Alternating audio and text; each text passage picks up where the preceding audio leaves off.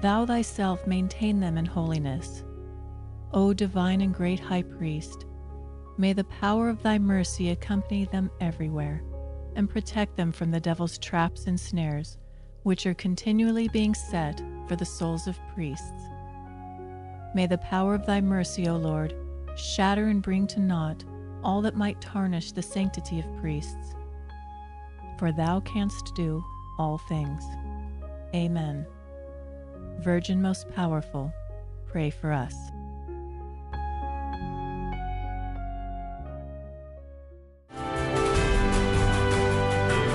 Virgin Most Powerful Radio, sharing the gospel with clarity and charity.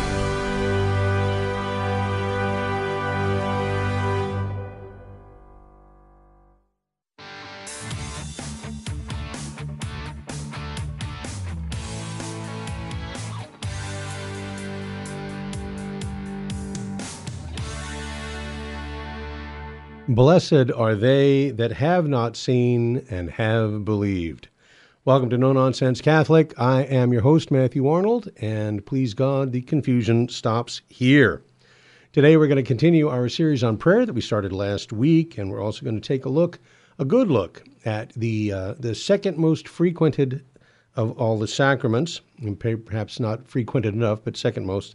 But first, we're going to look at the gospel for last Sunday, the octave of Easter, or also known as Low Sunday, and the story of Doubting Thomas. So this is the continuation of the Holy Gospel according to St. John.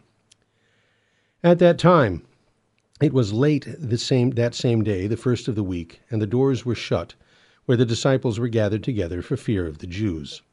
Jesus came and stood in the midst, and said to them, Peace be to you. And when he had said this, he showed them his hands and his side. The disciples therefore were glad when they saw the Lord. He said therefore to them again, Peace be to you. As the Father hath sent me, I also send you. When he had said this, he breathed on them, and he said to them, Receive ye the Holy Ghost. Whose sins you shall forgive, they are forgiven them.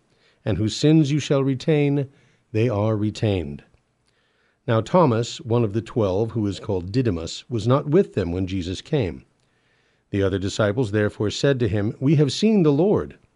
But he said to them, Except I shall see in his hand the print of the nails, and put my finger into the place of the nails, and put my hand into his side, I will not believe.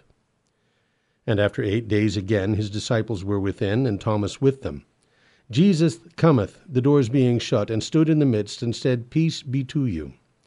Then he saith to Thomas, Put in thy finger hither, and see my hands, and bring hither thy hand, and put it into my side, and be not faithless, but believing. Thomas answered and said to him, My Lord and my God. Jesus saith to him, Because thou hast seen me, Thomas, thou hast believed. Blessed are they that have not seen and have believed. Many other signs also did Jesus in the sight of his disciples, which are not written in this book. But these are written that you may believe that Jesus is the Christ, the Son of God, and that believing you may have life in his name. Thus far the words of the Holy Gospel. Now there's quite a lot here, including the institution of the Sacrament of Penance, which we're going to be talking about later in the program. But right now I want to focus on Thomas the Doubter and Jesus' words, Blessed are they that have not seen and have believed.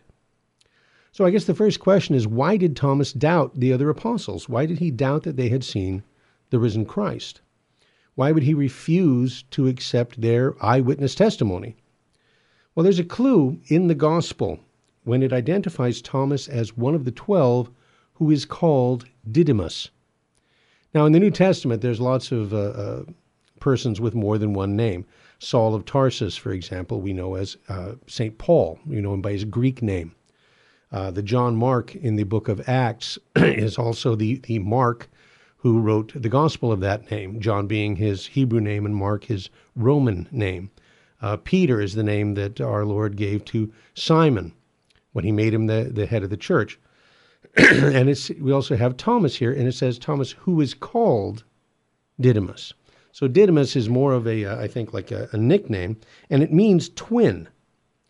Now, I suspect this little tidbit is revealed in this context to show us that since Thomas was a twin, that it's very reasonable to assume that he had been the object of mistaken identity pretty much his whole life, which underlies his skepticism. He says, just because you saw somebody that looked like Jesus, that doesn't mean it really was Jesus. And so he says, except I shall see in his hand the print of the nails, and put my finger into the place of the nails, and put my hand into his side, I will not believe. Now, Thomas, he was one of the 12. He has repeatedly shown his love for Jesus. He's repeatedly shown his faithfulness. But he couldn't bring himself to believe in this bodily resurrection based on the fact that they saw somebody that they thought was Jesus. And, he didn't even trust that they had in fact seen his wounds, because he says, he demands not only to see the wounds, but to actually touch them before he would believe. Now, strictly speaking, the unbelief of Thomas is unreasonable, and that's why it's rebuked by the Lord. Be not faithless, but believing, he says. Thomas should have trusted the testimony of the other apostles, but also Thomas, as an apostle, was called upon to be an eyewitness of the resurrection of Jesus Christ. And since an eyewitness can only give evidence of what they've seen with their own eyes, Jesus, the good shepherd, goes after the wandering sheep, so to speak, and appears to Thomas to convince him of the reality of the resurrection, so that he might declare it to the world as an eyewitness, along with the other apostles. Also, God permitted Thomas to disbelieve that Christ had appeared to the other disciples. And there's a reason. It was so that we might be strengthened in our faith. Because Christ appeared again, and by that means took all doubt away from Thomas, the resurrection becomes, according to Pope St. Gregory the Great, the more credible and certain. So by the providence of God, the unbelief of Thomas is very useful to us. St. Gregory put it this way. He said, by touching the Lord's wounds, the apostle has healed forever the wounds of unbelief in our hearts. And thus the unbelief of Thomas is a greater help to our belief than the faith of the other apostles, because it takes away that possibility of mistaken identity. Also, our Lord knew that Thomas had the will to believe. He was of good will, being one of the 12, and therefore he appeared to him as he wished, so as to remove all doubt from his mind. Thomas was an apostle. He would be called upon to bear witness both to the Jews and to the Gentiles. So our Lord commanded him, put your finger into the marks of the wounds, put your hand into my side. And only then did he believe that our Lord was really standing before him in his own risen body. But the resurrection made him recognize the divinity of Christ, and he sank on his knees before Jesus and worshiped him.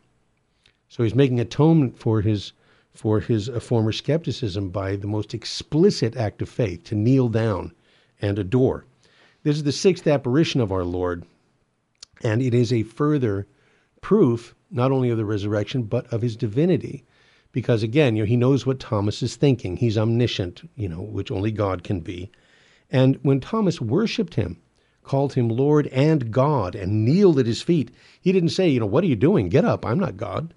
On the contrary, he accepts the apostles' adoration, and he calls blessed all of those who would believe without requiring such concrete evidence.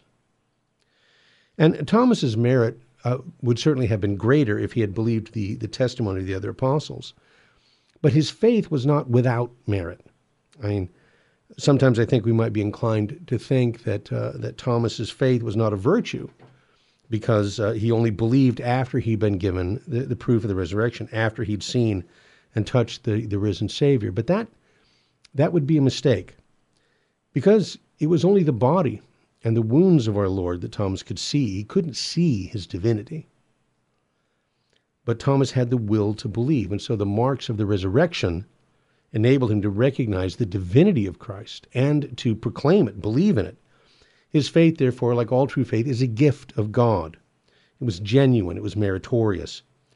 And, you compare that to the chief priests and scribes, who, even if they had seen and touched the risen Lord, they still wouldn't have believed in him, because they lacked the will to believe. Remember the words of our Lord, if they hear not Moses and the prophets, neither will they believe if one rise again from the dead. Which brings us to a question. What is it? What does it mean to believe in God? And this is the traditional sermon topic for Low Sunday. To believe in God is to receive as absolutely certain all that God has revealed to us, even when it's mysterious, even when we can't fully comprehend it. And why must we believe all that God has revealed? Well, precisely because it is God, the infallible truth, who can neither deceive nor be deceived, who is revealing it, who has revealed it. In other words, our motive for belief is not our rational apprehension. It's not our acceptance of what has been revealed, but who has revealed it, namely God. And this belief is as necessary to salvation as it is perfectly reasonable. And that is assuming that we can know for certain what God has or has not revealed. And how can we know? Well, the answer is that Jesus Christ teaches us through the Catholic Church that he established, that is guided by the Holy Ghost into all truth, and in which Jesus himself dwells until the end of time, as he promised. But how can we know which church is the true church? And, well, it's by this, that like the truth, the church is one, holy, Catholic, and apostolic. And which church has those four marks? Answer, the Roman Catholic Church. She alone has preserved unity in faith and the holy sacraments, remains subordinate to the one visible head, the Pope. She alone can trace her descent from the apostles to the present day and demonstrate this origin as well by her doctrine as the succession of popes and bishops. She alone has all the means of salvation. She alone has produced the saints. She alone embraces all ages and shines, as St. Augustine says, from one end of the world to the other in the splendor of one and the same faith, inviting all to her bosom to bring them to Jesus. See, the church is truly Catholic, and all people of good will are welcome. So, as a Catholic, if you encounter objections to purgatory or prayer to the saints or, the Holy Mass and so forth, you should say, I believe these things, I believe all of the matters of faith, because God, who is truth, has revealed them, and I believe he's revealed them because the Roman Catholic Church teaches them to me, who has all the marks of the true church. Now, it's not sufficient just to believe. We must also live according to faith and observe all that it commands, avoid what it forbids, and every day make an act of faith. And that, my friends, is no nonsense. All right, back with confession and lots more right after this. Stay with us on Virgin Most Powerful Radio.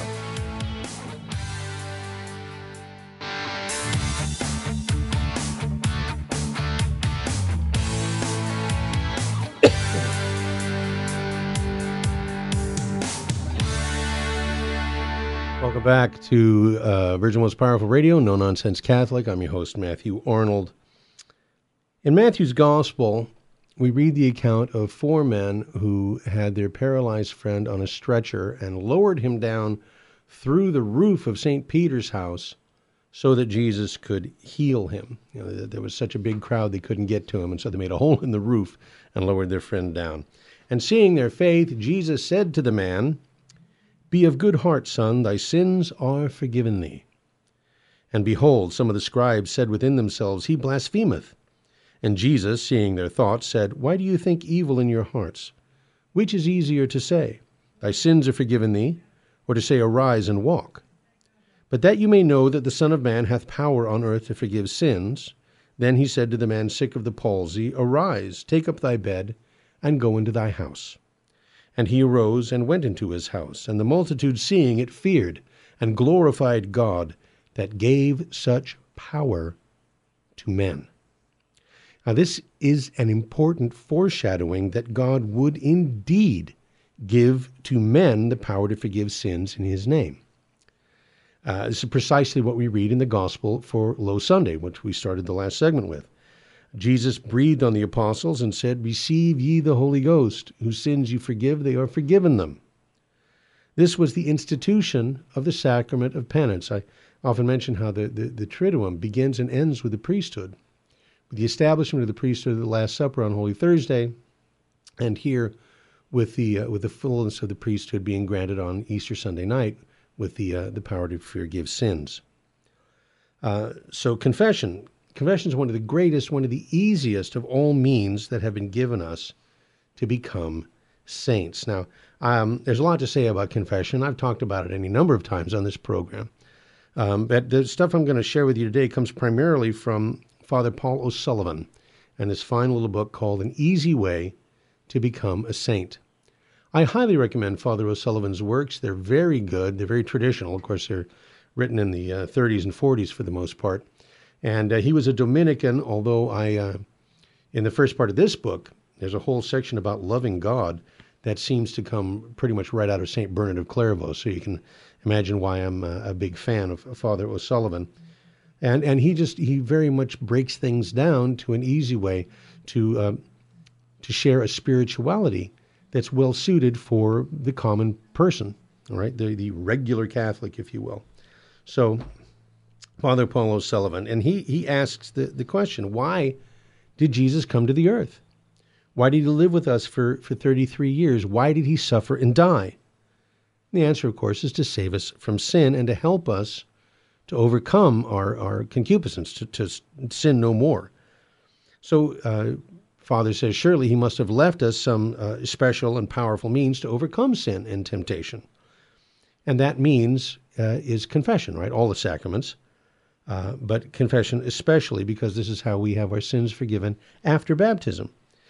But a lot of Catholics have an erroneous idea about confession because they look at it as something difficult, something distasteful. I mean, I've been Catholic long enough to know what it feels like to not want to go to confession, to not want to go into that box and accuse myself of the same stupid faults that I, continue to fall into.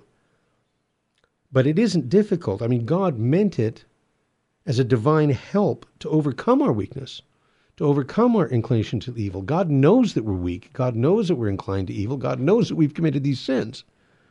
And so he's given us this way to be freed from the guilt of that, and which is an immense consolation, especially in times of trial and difficulty in your life.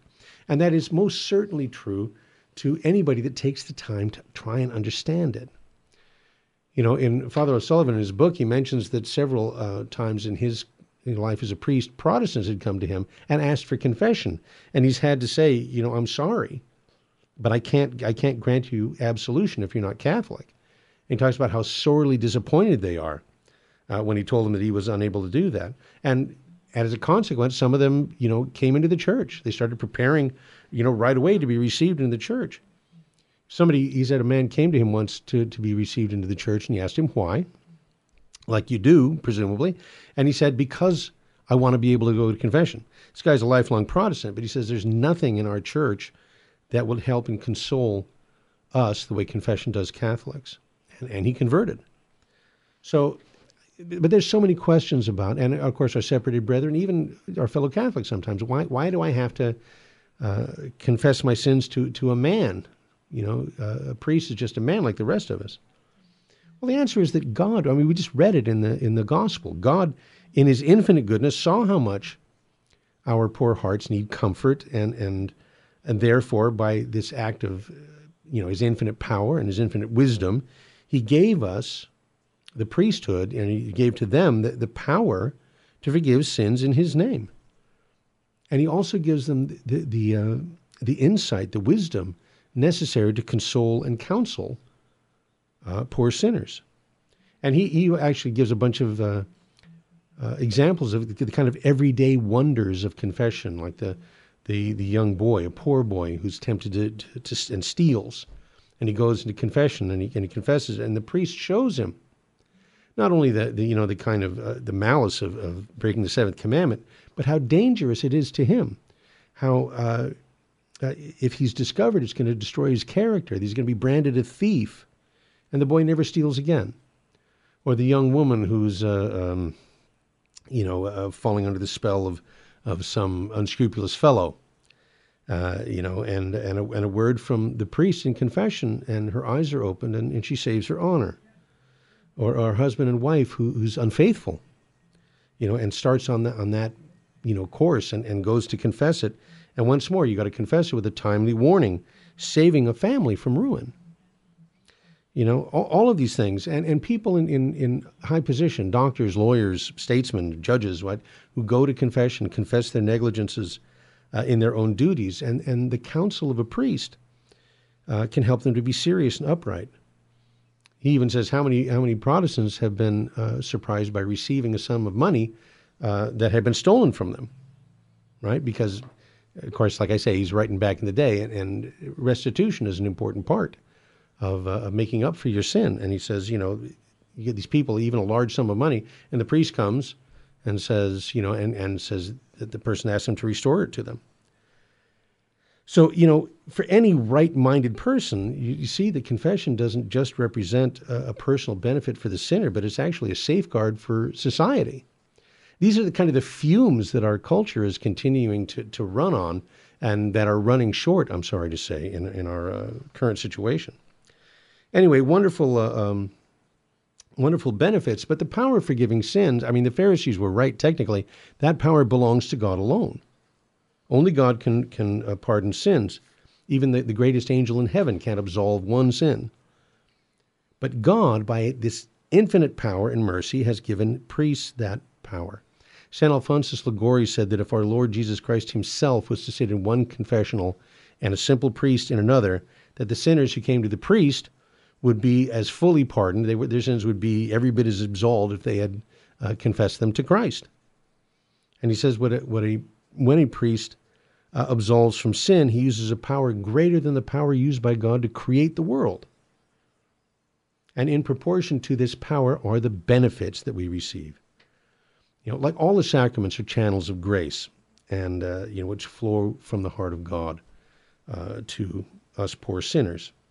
And I think that, and with Father O'Sullivan, I should say, I agree that there are very few these days who appreciate or fully appreciate this divine gift, even though it's a wonderful reality in our lives. St. Peter says it's a real participation in the divine nature, raising us up, ennobling us, strengthening, purifying, beautifying our souls, making them like the angels and like God himself. Grace gives us a new life, literally. It gives light to our understanding, by which we can grasp divine truths which God has revealed to us, which otherwise we could never understand. And it gives new energy to our will. Right? It strengthens the will. It enlightens the darkened mind. But confession has its own special graces that Father O'Sullivan says we consider well. In fact, he says there are 7 graces that we get from confession that we should think about. First of all, of course, pardon from our sins. Secondly, confession gives us light to see the enormity of sin, just how bad it really is. Thirdly, it gives us strength to avoid sin. Fourthly, it's the easiest and best penance we can possibly perform because it washes our souls in the precious blood of Christ. It thus lessens our time in purgatory, or even delivers us from it altogether. Fifthly, it comforts and consoles us most effectively. Sixthly, it makes us love God and hate sin. And seventh, it helps us to correct our defects, which make us disagreeable to others, makes us so unhappy in ourselves, and makes us offend God. We are weak, and confession gives us new strength and life, so that a person who falls constantly into great sins and cannot avoid them will be certainly able to avoid them if he goes to confession frequently. And priests, he says, are seeing this every day. Everybody needs a friend, a good friend whose friendship they love and enjoy and who they can confide in their troubles and their difficulties and ask for advice. And certainly the confessor is a good friend. That's one of the great blessings that God can give us, but confession gives us this friend. In confession, we meet a man who's there expressly to love and console us. We're facing a tribunal of mercy. He's been prepared especially for this work by long years of training.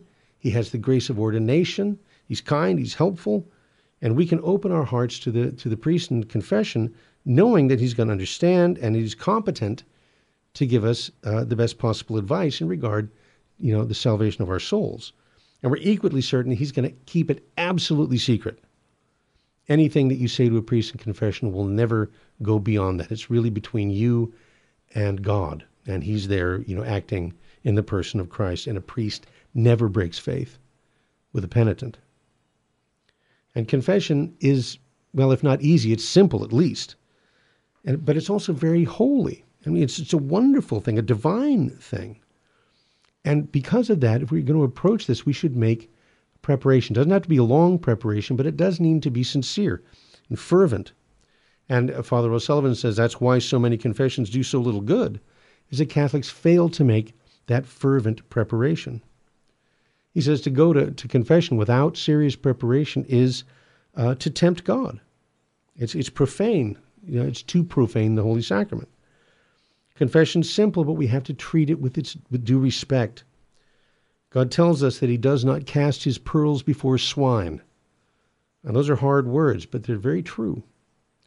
We need to pray, and we need to be fervent. We need to, for example, preparation for confession, the first three of the sorrowful mysteries, or to meditate on the way of the cross, right, on the passion. And then, make a careful examination of conscience so that we'll be able to see and be able to confess our faults clearly and briefly. And the most important part of that preparation is to incite true contrition. Now, we're going to talk about that and lots more when we come back. Glad to have you with us here for No Nonsense Catholic, right here on Virgin Most Powerful Radio, and we will return with lots more right after these messages. So please stay with us.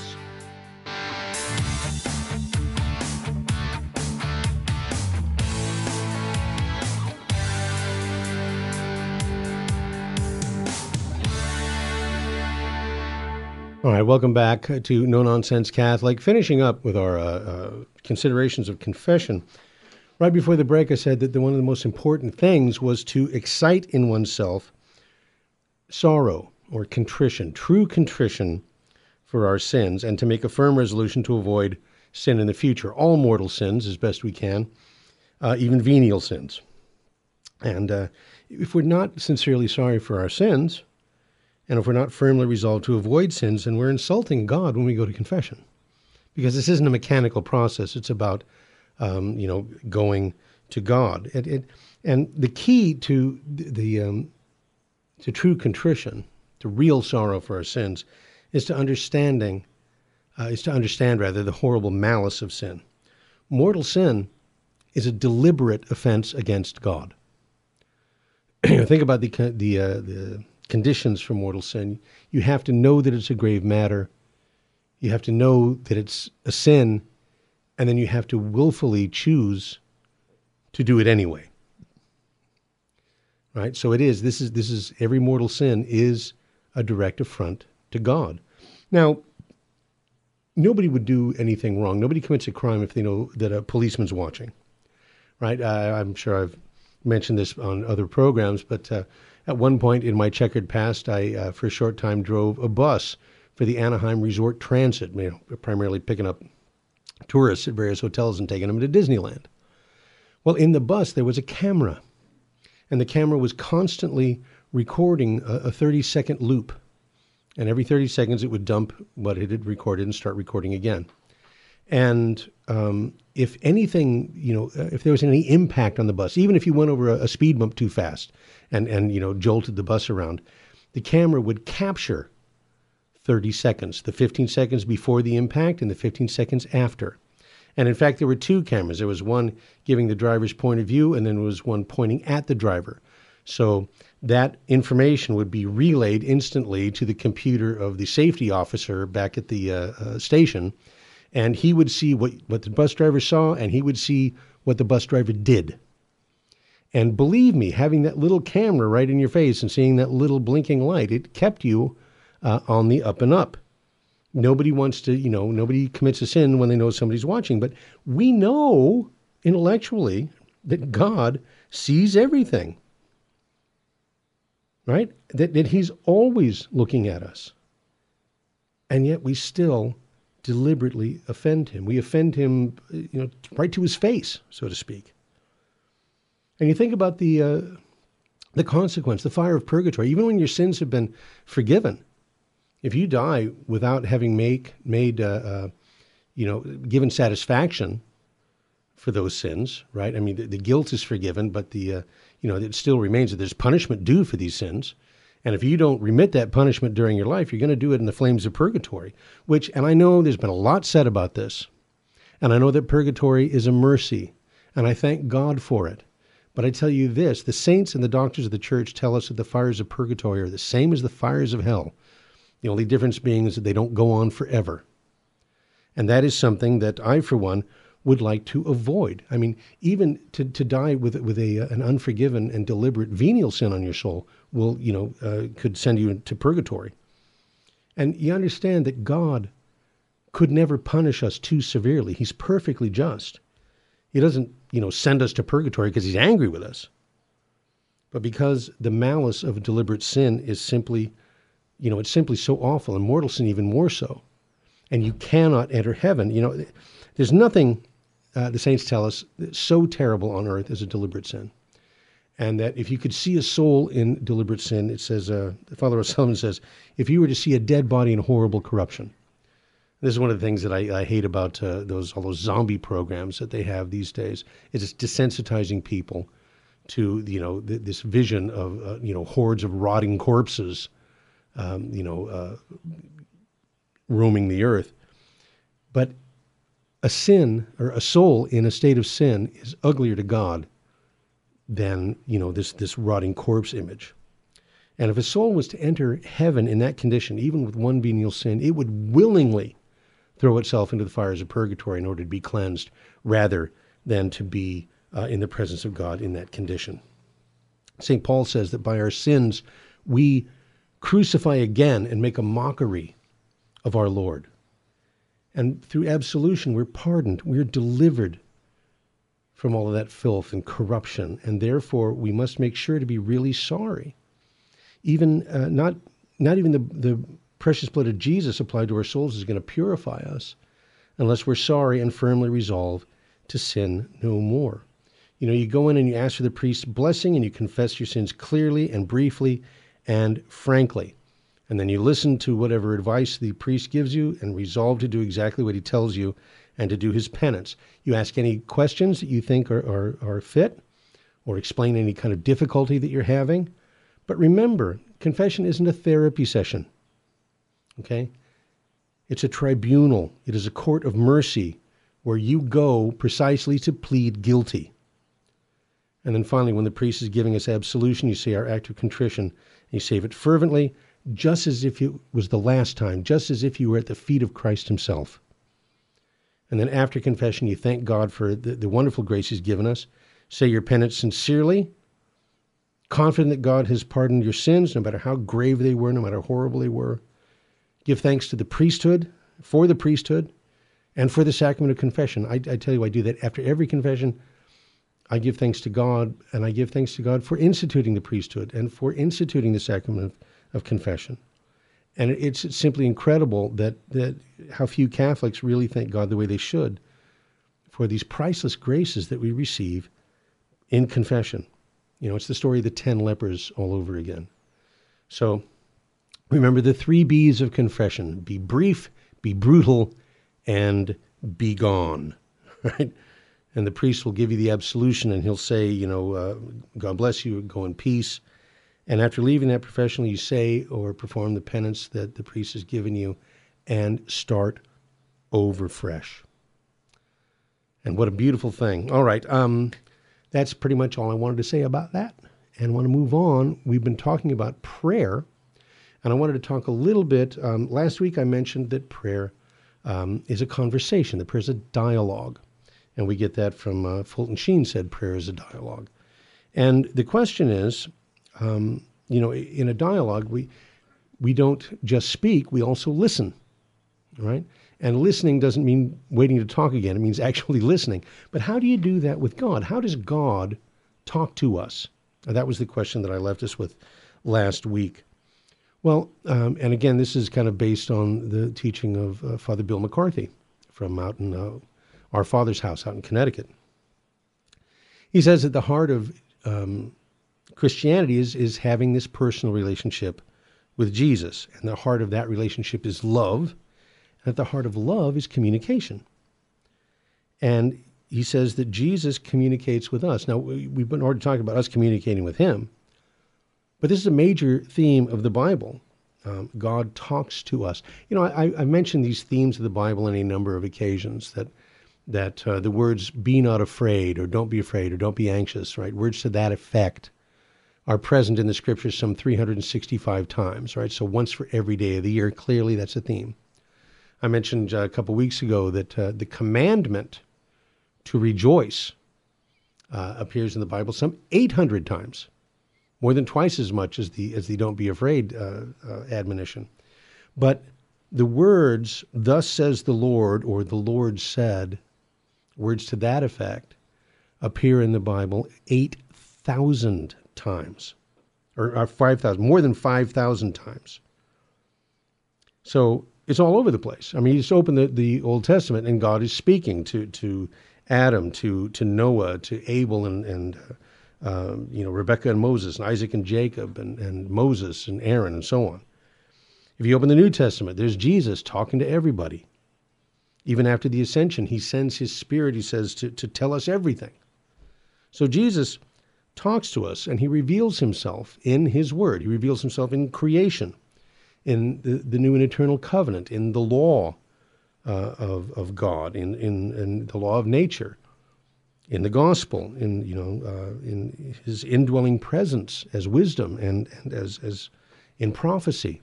All of these ways that God is talking to us, that Jesus is revealing himself.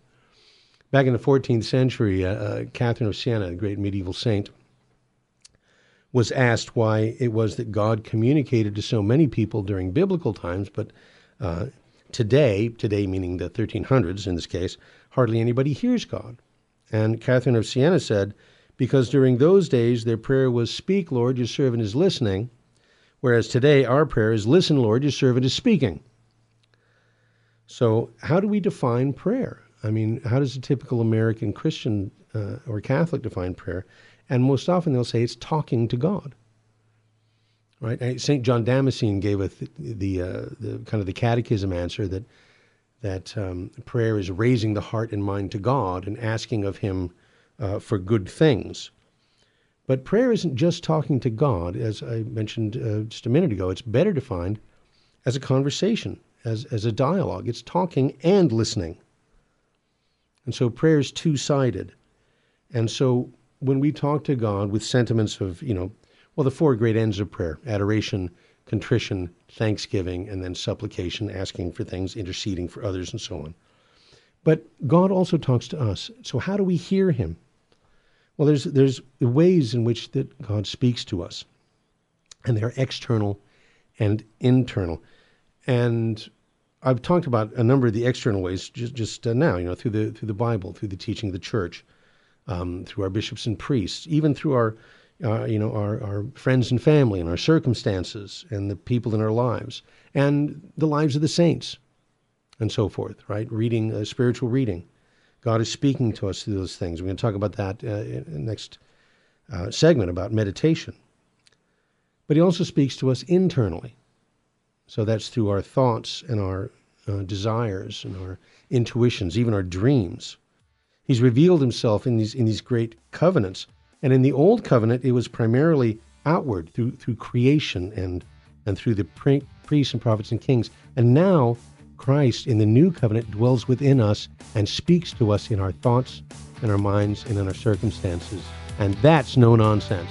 All right, talking about meditation when we return right after this on No Nonsense Catholic on Virgin Most Powerful Radio. Stick with us.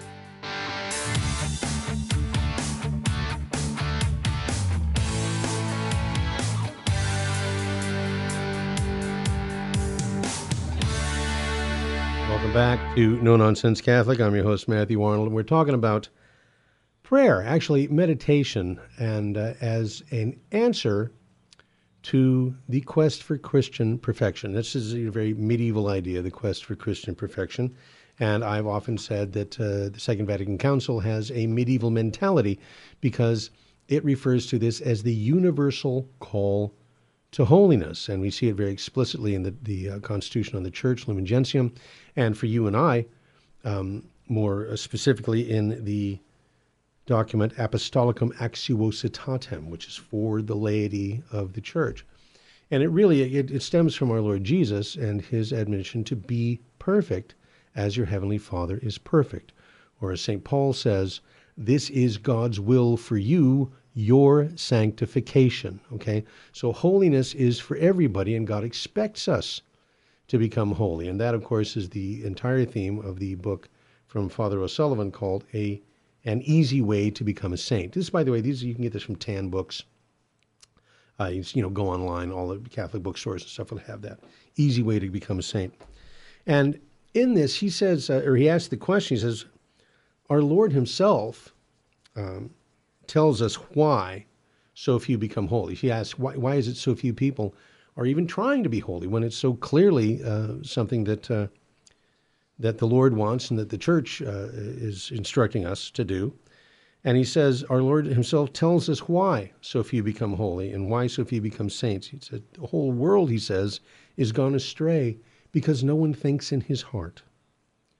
He says, remark the words of our Lord, no one thinks in his heart. That is, we don't bother to understand, to realize, right, to grasp in their fullness all the truths of our religion.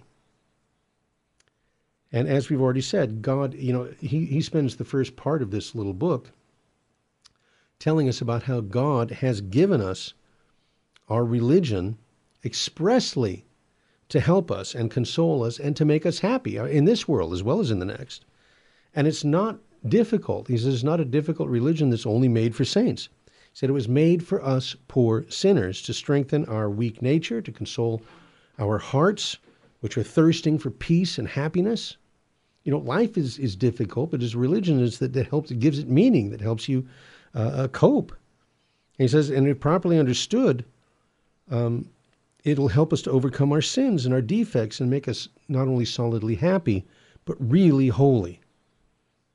And he asks how it is that we don't understand this, and he says it's because we neglect the duty, the great duty of daily meditation. And again, he's not talking about priests and religious, he's talking about all Catholics. That's why our ideas are vague or hazy and of little use to us in our sanctification. He said, one clear idea is better than 1,000 hazy ones. He says, so the easiest way, the best way, and really the only way to have clear ideas is to make a daily meditation. And he says it doesn't consist in thinking the whole time. And he gives the formula. He says you read a little, you think a little, you make short little acts, right? You pray a little, and I'll elucidate. He says, first off, every Catholic should make a daily meditation. St. Teresa of Avila says that the person who does not meditate needs no devil to throw him into hell. He's going there on himself or by himself. Second, meditation is not difficult. It's not hard to make if we learn how to make it, and that presents no great difficulty. That's what we're going to talk about in a minute. Third, if we don't meditate, we'll never see our faults or how to correct them. Fourth, if we do not meditate, we can form no idea of the malice of sin, and as a consequence, we don't feel sorry for it or avoid it. Fifth, if we do not meditate, we do not see the awful danger we're in of falling into hell. And thousands of men and women, for this reason, men and women like ourselves, fall into hell every day. And not a popular notion, but one that's certainly corroborated by the saints and doctors. Sixth, if we do not meditate, we do not prepare for death. And we're afraid of death. We're even afraid to think about it. And that's why the reason that so many have bad deaths. Those who know how to meditate on death are no longer afraid of it. And moreover, they are sure to have happy deaths. And he quotes Ecclesiasticus 7:40. I actually had T-shirts made with this verse on it. In all thy works, remember thy last end, and thou shalt never sin. And then seventh, the greatest happiness anyone can have on this earth is to have a great friend, and a true friend who's ready to help. And God really is truly our friend in the truest sense of the word, our most loving Father. Never was there a father or mother on earth who loved a child the way God loves us. And he says the day we understand this truth will be the happiest of our lives. And again, these are all the fruits of meditation. He asks why, and again, he's writing in the 30s and 40s, he's asked why it is that Catholics don't go to daily Mass. He says, Mass has the same value as the death of Christ on Mount Calvary. Why do they not frequently go to Holy Communion, which is the greatest grace that God can give them? Why do they not enjoy Holy Communion? And today, I mean, even pre-COVID, we get asked, why is it that so many Catholics don't even go to church on Sunday, much less daily? Why don't they visit God in the Blessed Sacrament, even though they pass the open door of a church, maybe even several times a day? See, they lose so many helps and consolations and strength and happiness that God offers them because they're not making a daily meditation. See, this is where he comes down to it, that he says that meditation is so important, nothing can take its place. Of course, meditation is not as holy an act as the holy sacrifice of the Mass or receiving communion. But Father O'Sullivan says it's more important because we cannot hear Mass properly or receive communion devoutly unless we meditate. We cannot pray as we should. In fact, we can't do anything well unless we meditate. He says all the vocal prayers we can say will not take the place of meditation. And he says, so you have to banish the thought that it's going to be difficult or disagreeable. That is a temptation of the devil, and it's totally false. He says it's easy and pleasant and brings us graces and blessings that otherwise we would never get. And every Catholic is bound to meditate. So, simple and easy way of meditation, something that everybody can use to their advantage.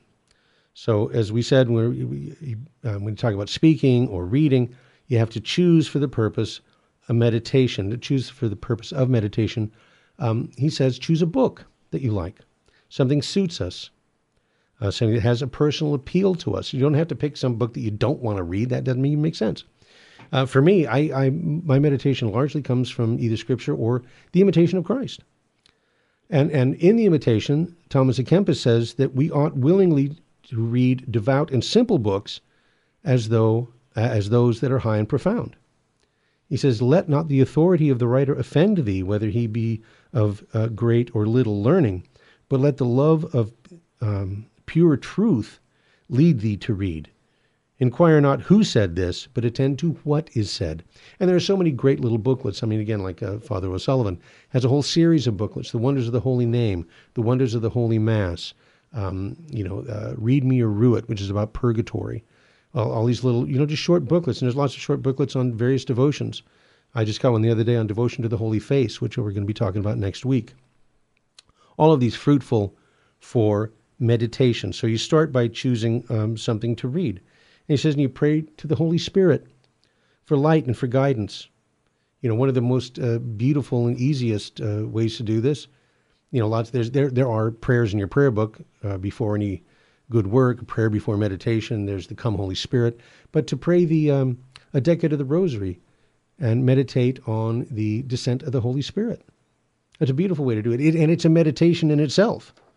We've talked often about how the Rosary is not just about saying the Our Fathers and Hail Marys, but meditating on the mysteries.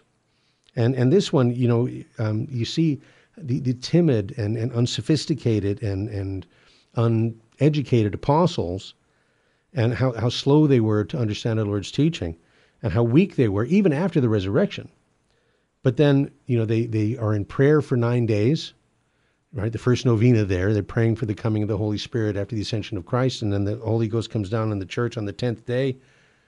And, the Holy Spirit comes in the form of firing tongues, right? Giving light to their intellects and grace to their hearts. And they're completely changed. They're no longer afraid. They go out, they boldly proclaim Christ crucified, and they're no longer rude or ignorant, but full of wisdom and knowledge. And they confounded the philosophers of Greece and Rome, and they didn't fear anything, not torture, not death. They were pleased to suffer in the name of Jesus. Right? These men that have been so timid and weak were able to convert the world. And that's a lesson that is most encouraging because it shows you what you and I can do with the help of God, no matter how weak we are. Okay, so after praying to the Holy Spirit, and you take up your book, and as I said before, you read a little. He says you read slowly, attentively, turning over in your mind what you've read, and then apply that lesson to yourself. And then you pray, asking God to help us to understand what we've read. So you pray a little, you read a little, you think a little. And then again, you read a little more, and you pray some more. A second, a third time, and always looking for that truth and applying it to yourself. And then you make a practical resolution, which you bear in mind throughout the day. And then lastly, you pray to God and ask pardon for your faults and strength to avoid them in the future. Okay? That's not difficult. What could be easier compared to the benefits that you receive from it?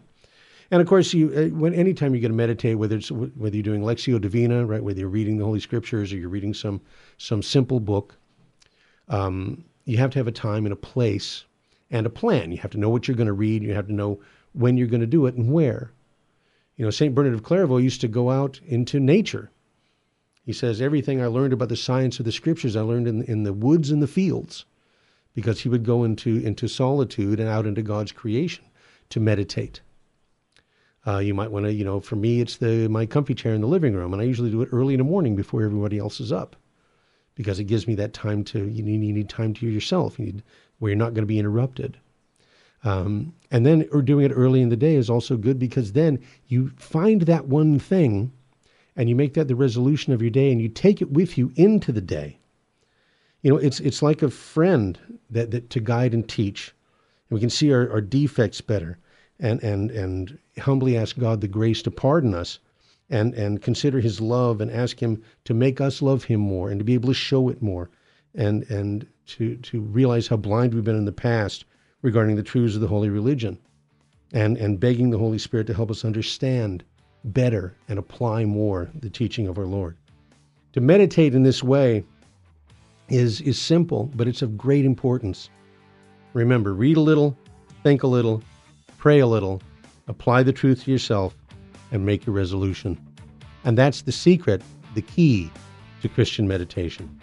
All right, friends, so great to have been with you for another hour this week. We'll look forward to doing it all again next time. As I said, we're going to talk next week about devotion to the holy face of Jesus. All that and more in the next No Nonsense Catholic here on Virgin Most Powerful Radio. In the 1990s, I lived and worked in Hollywood. But when my wife Betty's mom took ill, we relocated to Orange County. And it was during this time in our lives that I converted to Catholicism. Once my eyes were opened to the truth, I couldn't learn enough about the faith. But I had less free time than ever, especially with a long commute. That's when I discovered the real value of Catholic audio. Listening to cassette tapes transformed my daily commute into a miniature retreat. And that's the beauty of Virgin Most Powerful Radio today. Since the podcasts are archived, you can listen anytime on our smartphone app. I know how listening to Catholic audio can bring you closer to Christ and His Church. So I encourage you to visit the App Store or go to vmpr.org and download the app today. It just might change your life. I'm Matthew Arnold for Virgin Most Powerful Radio. Virgin Most Powerful Radio, sharing the gospel with clarity and charity.